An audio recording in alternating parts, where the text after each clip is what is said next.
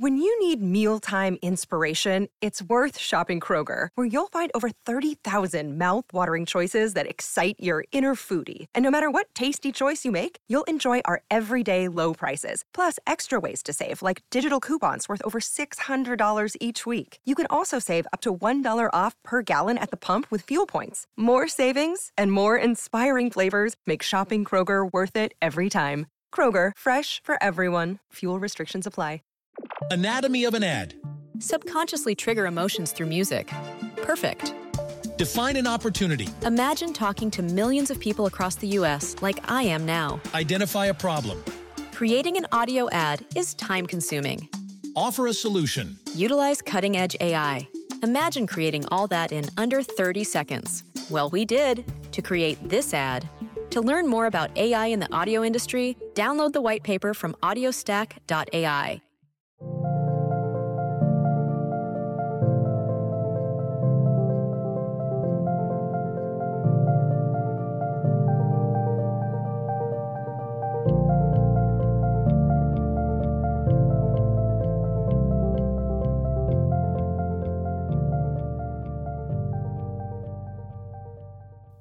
Hello, everyone, and welcome to Spark My Muse.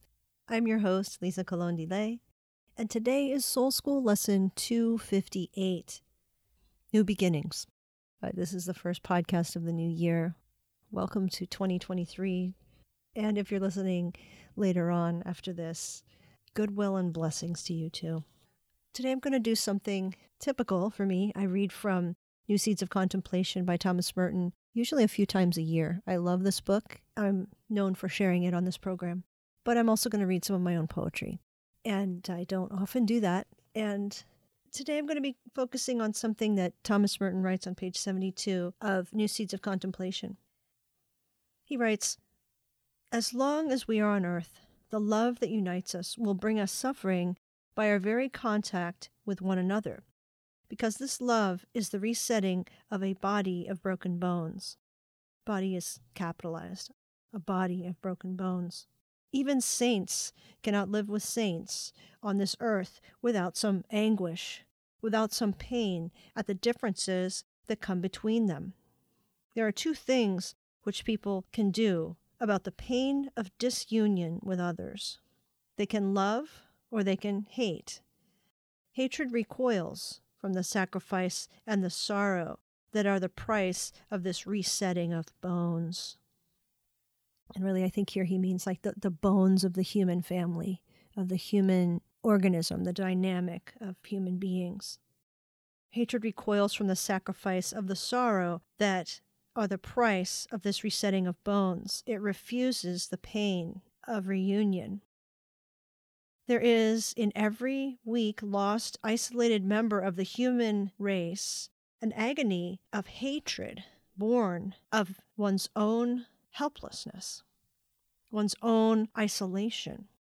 Hatred is the sign that the expression of loneliness, of unworthiness, of insufficiency, and insofar as each one of us is lonely, is unworthy, each one hates themselves. Some of us are aware of this self-hatred, and because of it we reproach ourselves and punish ourselves needlessly. Punishment cannot cure the feeling that we are unworthy. I'm going to stop for a second here and talk about punishment. So what does punishment look like when we do this to ourselves? So it might look like just beating yourself up and saying, get this right, or because I'm kind of an idiot, what's wrong with you? And kind of punishing yourself in sort of a castigating way. It could be punishing yourself by putting in front of you incredibly high standards that you know you're bound to fail at doing, or goals you're bound to fail at doing, and be upset with yourself and disappointed, kind of guaranteeing your own disapproval of yourself. Punishment can be treating yourself harder than you treat others, criticizing yourself more than you criticize others. If you're a person who is known to be extremely critical of others, you're a jerk.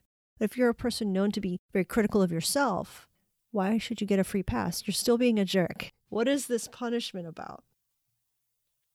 Merton says punishment cannot cure the feeling that we are unworthy. There is nothing we can do about it as long as we feel that we are isolated, insufficient, helpless, alone. Others who are less conscious of their own self-hatred realize it in a different form by projecting it onto others. When we're really dissatisfied with other people, when other people really seem to bother us and irritate us, and everybody in the world is just sort of a huge pain, and you hate other people in general for a period of time, that is a less conscious you, self-hating and projecting it. Few people realize this is what's actually going on. Projection is really sneaky that way. Anytime we have these great big emotions toward others, toward strangers especially, or even people we're more connected with, we have these strong emotions about what we don't like in them, what we can't tolerate in other people. That is an unconscious projection. There is no way someone else should incite in you such strong personal feelings. Why should they be that connected and enmeshed with you? It doesn't make any sense. Unless it's not really about them, unless it's actually about you and it's triggering something in you. Merton says, there is a proud and self-confident hate, strong and cruel, which enjoys the pleasure of hating, for it is directed outward to the unworthiness of another. We've probably done this, and we probably really realize it in other people. I can say it now. We all know those people who seem to love hating people. They have a strong and cruel hatred. They even have a pleasure of hating others and being displeased with other people. But don't we also have that in ourselves? Can we see that in ourselves? If we are so preoccupied with these haters, we're preoccupied with haters. Aren't we hating? Isn't that really only a projection of our own displeasure, our great displeasure? It's not with the other people, it's with ourselves. This is a piece of wisdom that can come very late in life. An adolescent level of emotional maturity will think that everything it must be about other people. It can't possibly be about my own inner work that needs to happen. It can't possibly be that I have an issue that I have to deal with and it's coming out in my reactions and feelings towards other people. Inevitably, it is. Merton says, but this strong and happy hate does not realize that, like all hate, it destroys and consumes the self that hates and not the object that is hated. Hate has this velocity to it, this fire that is a destroyer. And yet a hater, and I'm not talking about someone else, I'm talking about you, I'm talking about me, the hater consumes themselves. Hate in any form is self-destructive. And even when it triumphs physically, it triumphs in its own spiritual ruin. Strong hate, the hate that takes joy in hating, is strong because it does not believe itself to be unworthy and alone. That's a little bit from Thomas Merton. Again, New Seeds of Contemplation is just one of these perennial classics of spiritual wisdom that is evergreen. It winds up being a book of great insights to me, and it has been for years. Along the lines of Merton, I was inspired to write something myself, and I'll share it with you now. And this is really written in general to humanity, but of course, because it's written in general to humanity, it's written to myself. Don't tell me you aren't looking for salvation. I've started watching you and everyone else, feeling around for it, starving, bleeding out, and mixing poisons. Have the courage, O my soul, to know your rest, to try the long exhale where your bones untangle and your joints stretch and bend to better sizes. The embrace you long for, the homecoming, the feeling of safety that feels like a fantasy from a colorized postcard, is the mirror image of your disconnection within yourself. Your utter unfamiliarity with your own needs, loves, and hurts. The inner harmony lacking is mirrored as the threats and the contradictions you loathe.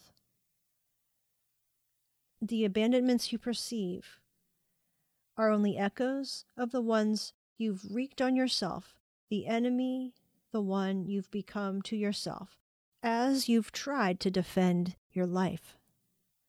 Human wars are always partly invisible and last generations. Old hurts and cruelties are given us just like the shape of our nose or our eye color. Have the courage, O my soul, to receive yourself, to welcome your becoming, the making and unmaking of many disparate machinations, tripwires, and unusable fail-safes. Find your own embrace in the sense of your wisdom, the rich compensation you've gained in the suffering, in falling and rising up again. The second one, I hope, will leave you with hope, a bit more to keep you going until the next time we meet. And this one's called Look for the Spark. Like a million raindrops that fall into a garden, but only one kind of drop coming in a certain way from the sky must land on a certain leaf, which must then hit a long flower petal, which drips at a certain speed to ring a silver chime in the garden. At that very moment, you must take notice and smile back at the conductor of the universe, wink at the grand design as you acknowledge the perfect serendipity. Before the secret has passed you by, a lucid sacred crossing in the cosmic tapestry that touched you. There may be for a moment a glimmer of connection, and it feels fresh and like déjà vu all at once. A spark of connection to another kindred soul feels the same way. These are breadcrumbs in the dark forest. In a swirling sea, a thread into the abyss of pain or loneliness. If you've ever felt or seen this magic-like glimmer, then you must know there must be more. You wait for it like good news. You hold out hope. And as I wrote that one, I was really thinking about the times that we connect, these kind of perfect moments. We might connect with someone else. We might connect with some just small moment with nature, or this perfect moment in time. It might just last a few seconds, or it might just be a sense or a feeling. And those very sacred moments give me such hope. And they're out there. There's many of them. But we really do have to pay attention and notice them. And hopefully as we do those types of things, and we get out of our own way, especially the way of self-loathing and hatred, that we can notice in ourselves by noticing how we're projecting it on other people and other problematic people we think we have all these problems with. We can look for those sacred moments in our day that can flip the script and turn things around for us, where we stop thinking in certain terms and start thinking more hopefully. And my hope for this new year is that many of these moments become apparent to you, and that you realize that you are accompanied in this world. You're accompanied by love in many, many forms, and that you embrace that love back, that you reach out and love, and that you fully embrace love when it reaches out to you. May you take that gift with blessing and peace.